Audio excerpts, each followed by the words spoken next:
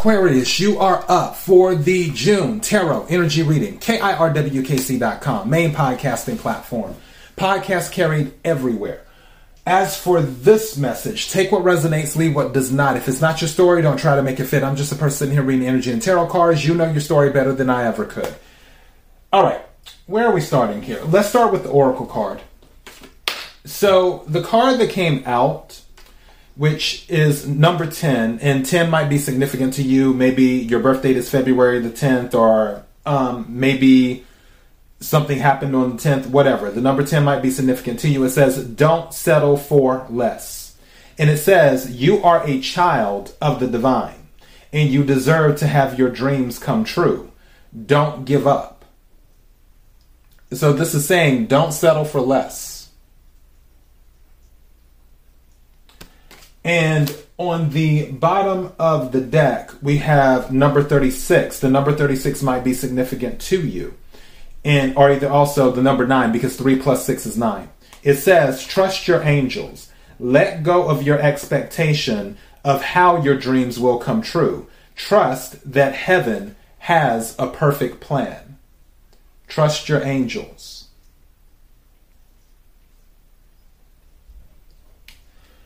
All right, what I'm getting from this, from the cards that came out, what is under this? Because something, it's almost over. Under the trust your angels, because something told me to check this. It says it's almost over. Your current challenges will soon be resolved, and you will be able to look to the future with a smile. So whatever you're going through is almost over, which actually coincides with this message, because one of the cards that came out was the Ten of Swords, which is a confirmation. Going back to the original card, which is the Six of Pentacles, this can be about something balancing out, equal give and take, a sudden cash infusion, inheritance, something of that nature. What I feel is that something may have been offered to you and you did not want it, especially with the Four of Cups and the Judgment. Now, for others of you, this could be where you were involved with something and this was the treatment that you received.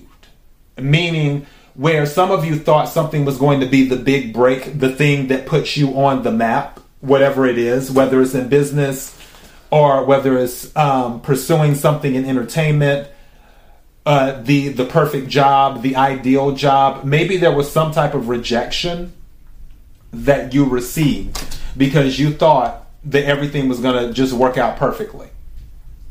And you thought it was going to come together. But it didn't. So then you found yourself in your head with the Nine of Swords. Some of you might have been asking, what is wrong with me?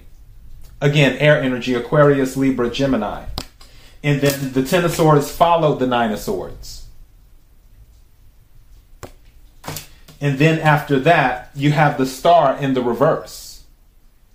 So what this is going to is a self-confidence issue. The reason I know it's a self-confidence issue is because the card at the bottom of the deck is the Queen of Wands. Queen of Wands is fire energy.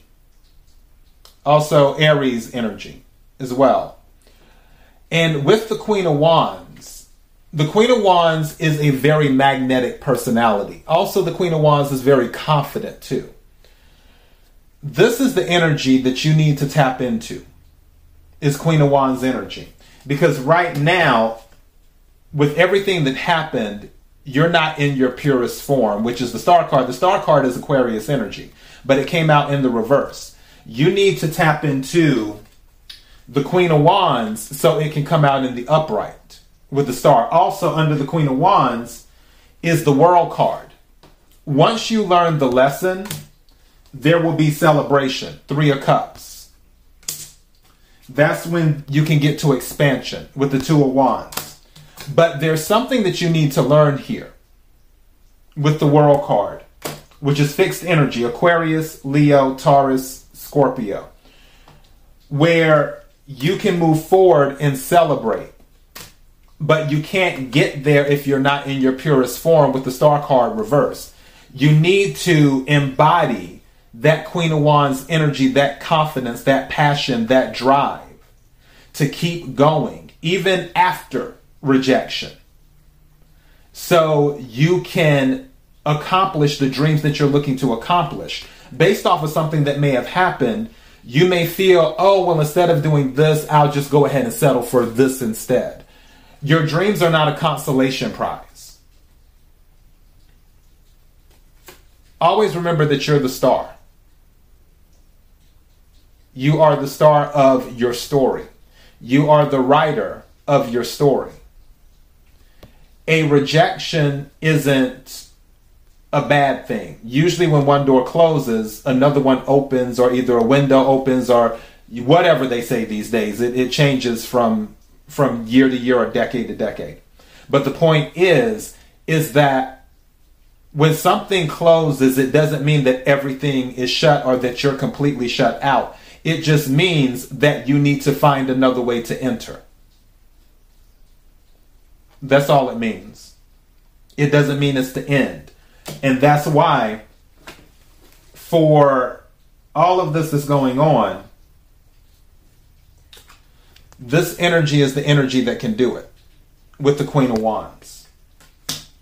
So what I want you to do is to remain confident. And also, one thing Sherry Shepherd has said, she was talking about like no's and stuff, because especially when you're in entertainment, I don't know why my...